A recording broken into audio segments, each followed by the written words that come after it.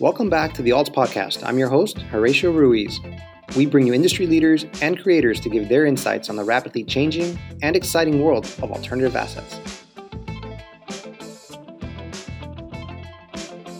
Opinions expressed on this podcast by the host and podcast guests are for informational purposes only and should not be considered investment advice.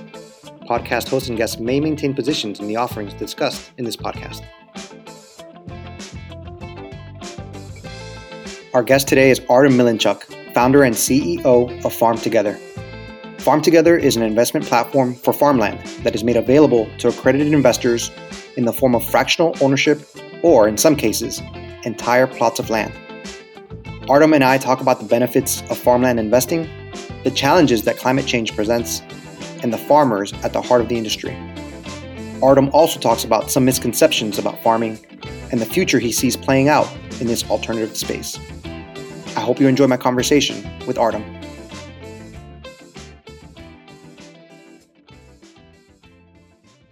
Okay, so on today's Alts podcast, we're excited to have and to be able to speak to Mr. Artem Milinchuk. He's the founder and CEO of Farm Together.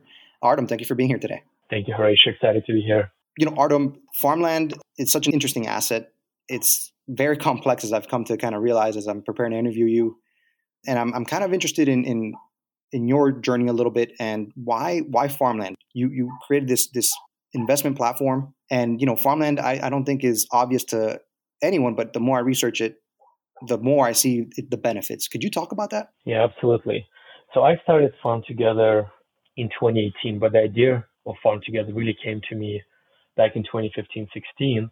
And so the genesis of the story is that at the time I was working for a Canadian pension fund, and before that, for 10 years, I was in finance with a lot of touch points around food and agriculture. So I knew the space very well, but kind of at a surface level, being a bit of a jack of all trades. And in 2015-16, the alternatives was just emerging.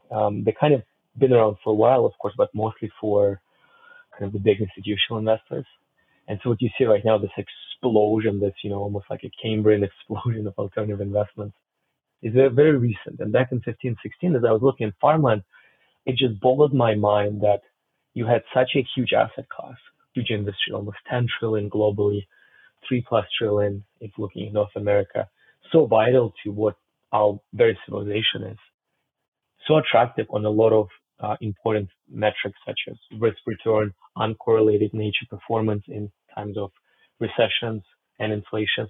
And yet there was very little that individuals or institutions could do to invest in this asset class. There was no infrastructure, no intermediaries, no platforms for people to invest in farmland. And just blew my mind, still keeps blowing my mind to this day, that such an important industry has so few ways for people to invest in it.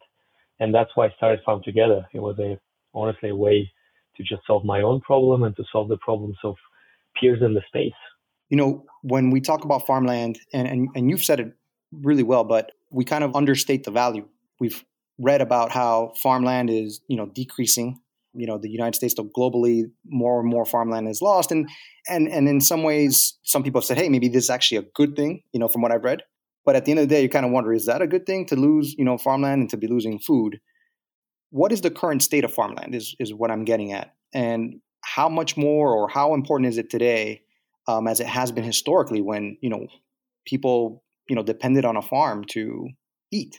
Yeah, so the state of farmland today, it's a great question. And I'll talk about U.S.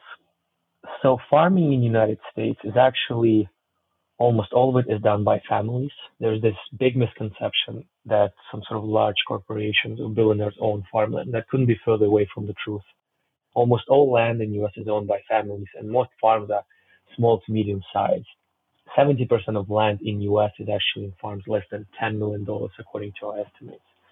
So you have this industry that is, on the one hand, is highly fragmented, and on the other hand, is also you have an issue where average age of a farm is approaching 60, and a lot of them are retiring, and kids don't want to become farmers. And so you have consolidation happening in the industry where farmers that do stay, they more and more run it as kind of this really sophisticated business versus kind of the more, call it, subsistence hobby or kind of side farming that happened historically. And most of land in the US, by the way, is farmland, just by acreage. And so you have this, you have huge changes happening the way we farm and the way farmland is owned. At the same time, when you look at sort of the demands that our planet has for farming and for farmers, its demand for food that is important continues to be affordable, but also healthy. It's how do we farm and how does it affect the environment? The climate change goals we have, quite aggressive and we're way behind. And farming is one of the few industries that actually can play not only, defense by decreasing the carbon emitted by offense, meaning recapturing carbon into the soil, called regen agriculture. Right now, you also have, the challenges of how do you transition to more plant-based proteins? That's a big demand from consumers. So, there's so much happening in ag and farmland. And one thing that is really missing is scalable capital to farmers, creative, scalable, cheap capital that allows them to meet these challenges of the future. There's very little that exists in farmland versus, let's say, real estate or stocks and sort of a lot of other industries. Like those financial instruments just don't exist. That's the part of the equation we're in this global story of agriculture revolution transitioning to sustainable agriculture. Yeah, it's a great question. We can talk about it for hours, but I think I hit on all the main key points that exist in farmland and ag today in the U.S. So I kind of want to use that as a jumping point in a minute, but you're saying that from what I picked up, farmers are aging, the industry is getting a little bit more sophisticated, and it has a role to play in terms of climate change, in terms of sustainability. But you're saying now that there's a lack of access to capital for farmers. And I'm wondering where Farm Together comes into that. Is that a role that you're seeking to play? Or is it something that you're kind of looking to develop as you're also fractionalizing farmland?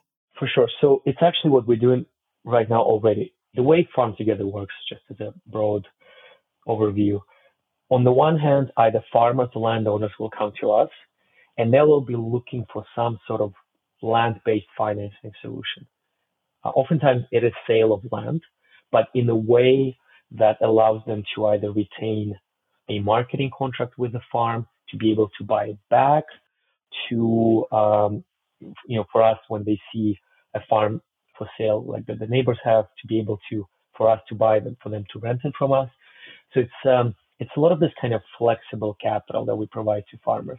Now, on the investor side, yes, the way it works and the way we get capital is that as we buy a farm, we will fractionalize it, and you can invest in one farm or several farms using our platform, our portal, farmtogether.com, and put in as little as $15,000 to invest in that farm. But having said that, the sort of this crowdfunding fractionalized way to syndicate capital is just one of many channels that we have to bring capital to farmers. It's just that one happens to be one of the sort of, more interesting and attractive ones to farmers, to us, to investors. But we also have a more traditional farming fund that soon will be going up the platform where you can buy, into diversified portfolio. Straight away, we have products for institutions. We're working on the product for small retail investors. So it's really, if you think about it, the two problems we're solving. On the farmer side, it's, hey, we're looking for something that is more creative capital that doesn't right now exist in the market. And the investor side, we say, hey, here's access to farmland as an asset class, packaged and designed in a variety of different ways, fitting different investors' needs.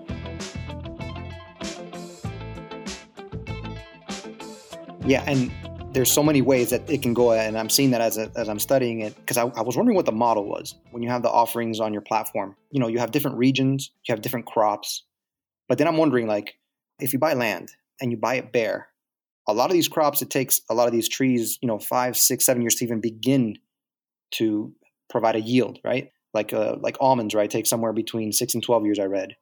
And walnuts, 5 to 7 years or something like that. So it's not like you're buying the land completely empty, because then it would take you years to even begin to return a profit off of the crop. Where does Farm Together come in terms of the acquisition? Are you acquiring basically virgin land and then developing it to plant crops? Or are you acquiring farms that are already ready producing, crops? We do both. We do everything along that spectrum. Okay. And then when you do acquire some land, you then come in with your resources. And I know you have a philosophy. You come in and you bring in your own kind of farm managers and then your technology. Is that right? We do bring up farm managers. Oftentimes, it's actually the farmers who are bringing us the opportunity will stay on as farmers, and they typically, these are not your necessarily kind of the Sunday farmers market farmers. This is a family business. Oftentimes, it's been a business for generations where they are incredibly sophisticated and know much better how to farm the land that they're bringing to us or the land that we bring to them to operate. So our involvement is more so on the reporting side, on the oversight, on compliance with the sustainability standard of leading harvest, under which all our farms are right now, and updates to investors. So it's much more kind of, again, this sort of oversight type role that we play. But of course, we have some amazing people on the farm management team. For example, Boyd Corkins recently joined us from Hancock, which is one of the oldest and largest institutional farmland funds in US. He has decades of experience also working for a company like Wonderful Pistachios, where he will bring his, of course, expertise to the farmers and provide insights that we keep gathering, and we're getting smarter and smarter on other farms. So, you mentioned almonds. We have quite a few almond orchards right now. So we're starting to learn, like, what are the things that work best? What are some things we can do to maybe consolidate purchasing or other type of servicing for our farms? What are the insights we're learning from, operation on this farm, how it applies to other farms? So as we grow, I think there also will be that operational alpha that we'll be bringing to our investors and to the farmers. Let's talk a little bit about what you mentioned before in terms of the role that farmland has to play, because we kind of want to get into these heavy topics. So one thing would be climate change. And I kind of want to approach it from two ways. One is, how do you manage farmland that's in, like California, right, where there's been drought-like conditions for years and years and years? And what role does Farm Together have, and kind of how are you able to sustain farmland on a consistent basis like that? And then secondly is, what is the role that future, farmland techniques have in improving, in maybe like solving the water crisis, if there is something like that? Yeah, absolutely. So climate, of course, is absolutely paramount in farmland investing, and we look at climate resilience of all our deals. So California is a great example. So while California always seems to be in the news for things like droughts, what's important to remember is that California goes through droughts, as has been going for centuries. And yes, they're going to likely get more severe because of climate change. But having said that, there's still availability of water, and California has been implementing what's called a SGMA regulation, Sustainable Groundwater Management Act, that will lead the state hopefully to a more sustainable situation with water. So indeed, we underwrite heavily for water, for climate, as it relates to things like chill hours, for example, for almonds, where almonds need a certain number of cold time to function properly.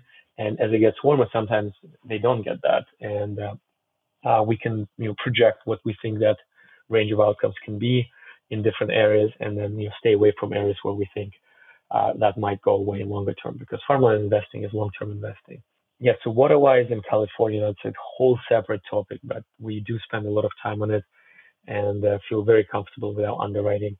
Important to know that California produces half of all fruits and vegetables in the U.S., 70% plus of nuts. It's an ag powerhouse. It has a huge agricultural ecosystem, from workers to service providers to infrastructure. And so it will continue to be just an absolute, powerhouse again of agriculture. And I think it's important to understand what's happening, but not to react hastily to, what sometimes you see in headlines. Absolutely. And I know you explained, you see that the future, it still has a bright future. I didn't know that about California. Is there a risk to being so heavily concentrated in a particular part of the country? And then if there is, right, is there something that can kind of be done to offset that risk? So no, I don't think there's, any particular heavy risk there. California is huge, and you have, a lot of different areas where you grow a lot of different types of produce. Now, we do have quite a large presence in states like Oregon, Midwest, Washington. And so, of course, we diversify there as well. But California just has unique climate for things, again, like almonds, that it's very hard to find anywhere else. And, people wouldn't be growing almonds there for many, many years now if it was that risky. It's just important, as with any region, to understand the right risks. What are the rewards that you're expecting? But people have been eating almonds for thousands of years, and demand only keeps increasing. So yeah, look, we have on every deal what we call a risk reward rating. It's our proprietary rating we have developed to explain in simple terms to investors how risky is the investment and is the reward corresponding to that level of risk. So we definitely encourage people to diversify overall, but I just really want to, I guess, say that California is a stable ag geography and has been for decades, generations. It will continue to be that. As with everything else, climate change will lead to certain regions being better, certain regions being worse. For agriculture, important to remember that as climate change happens, for example, some of areas that previously were not as suitable, let's say, for almonds, become more suitable. And so you see that movement from farmers to other states where land is also cheaper. And then, in defense of also the California water situation, what a lot of people don't realize is that California actually has an abundance of water. It just doesn't have abundance of water in the right places. So what's missing is an irrigation system to bring water to the farms, because a lot of the water from the mountains, it just runs off into the ocean, most of it. That's the challenge. Wow. Didn't even think about that. Is that something that might be in the works? Not just Farm Together, I would imagine, but I guess some sort of infrastructure project, right, for the state? Yeah, Harish, I believe that the latest bill, and I'm not sure, I have to check what the situation with it is, but there was in the latest legislation some amount allocated exactly to water projects in California. Okay, so didn't know about that. That's so good. And like I said, the farmland is so multifaceted. You can go in a ton of directions. So we're in a state where, or in a point in time where the job market seems like it's maybe a little bit strong. It's bouncing back, but there's other things, right? We have high gas prices. We have inflation through the roof. Things are getting much more expensive. Why would farmland be a compelling investment at this time, with the market as it is, and with global affairs being how they are, where it's a pretty uncertain time? And where does farmland fit in for that?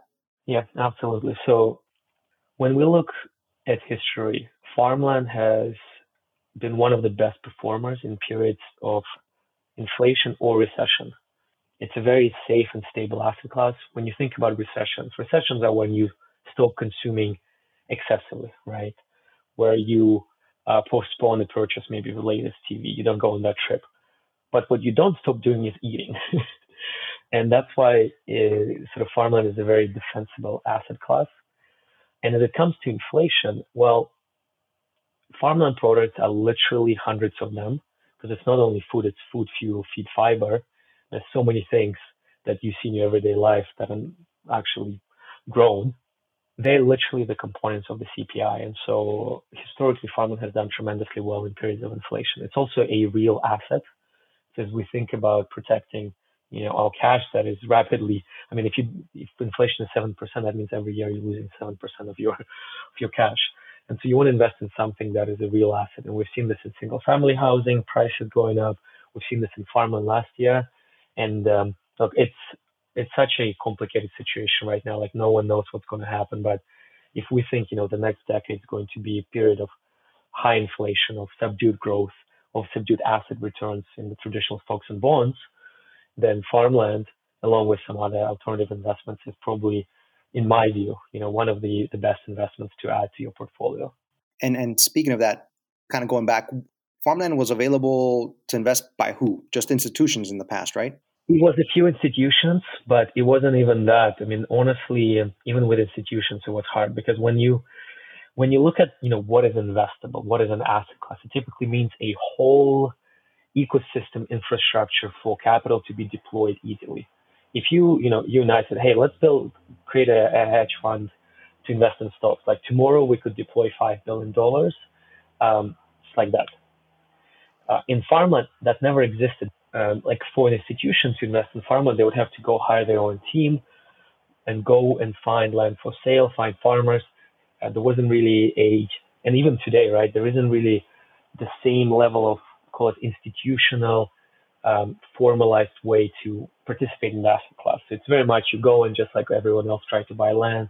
You have to create contracts with farmers that are not even standardized on how to manage land, how to price it, how to take a loan, how to report on it. Investors don't really understand how farmland works. So it's really just when I say, an asset class is emerging like farmland, it's like everything that you take for granted in investments in stocks, just most of it doesn't exist. And so it was less about how much money you have, although that helps, of course, but more just how much expertise you need to invest in it. And what we're doing at Farm Together is, well, providing that expertise because our team comes from those, institutional backgrounds, but B, it's also building the technology to make that expertise scalable in an asset class that is very fragmented and very opaque. When you're saying that it's scalable, does that mean that you're looking to become sort of like a model grower? I mean, more like a model. We want to become a large tech-enabled farmland asset manager, farmland investment platform.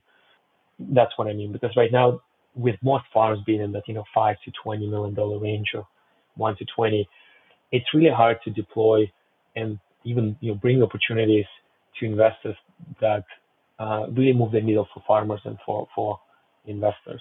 As far as the setup or the platform of Farm Together, right now it's accredited investors. There's a minimum investment of $15,000. And I was just thinking, and you mentioned it as well, you're working on opening it up to retail investors.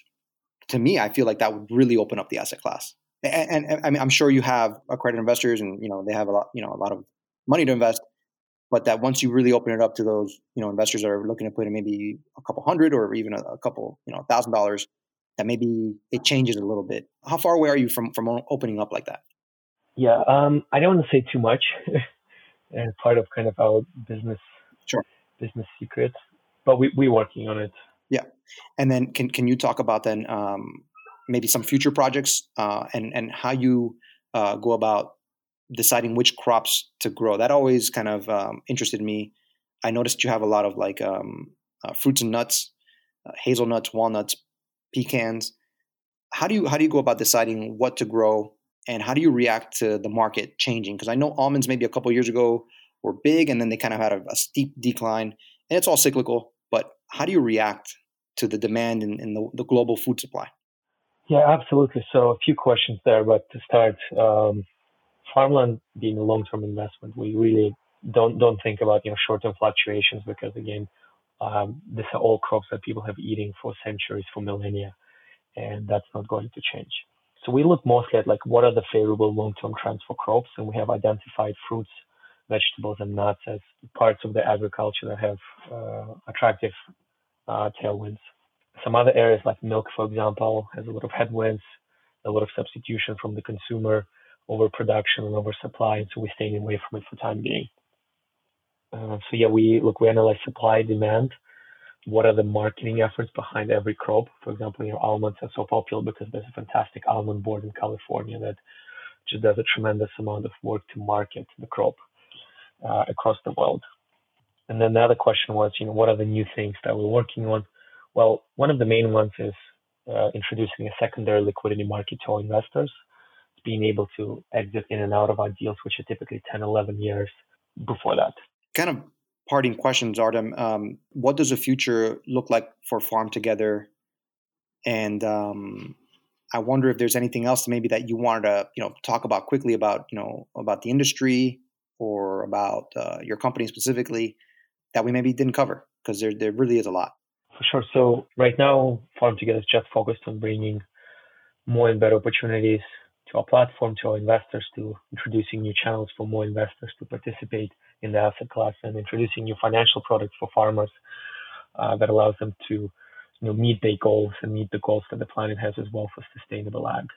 I think we covered a lot of topics, Horatio. So thank you for your time, and thank you to the listeners.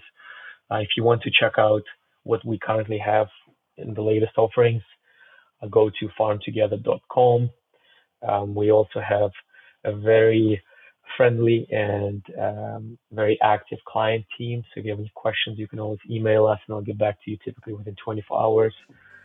Yeah, and I think that's about it.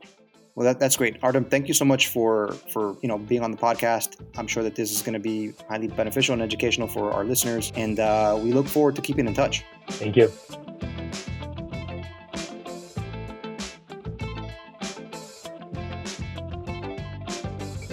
There are a lot of takeaways from my conversation with Artem. I'm thinking about California, climate change, and the systems needed to keep acres and acres of farmland in operation. It'll be interesting to see how Farm Together develops its platform as it increases its scalability and transitions towards working with retail investors. If you enjoyed today's podcast, let others know about it. We find our guests so interesting and knowledgeable, and I know others will too. Or leave a review or hit the follow button. Until the next episode, take care.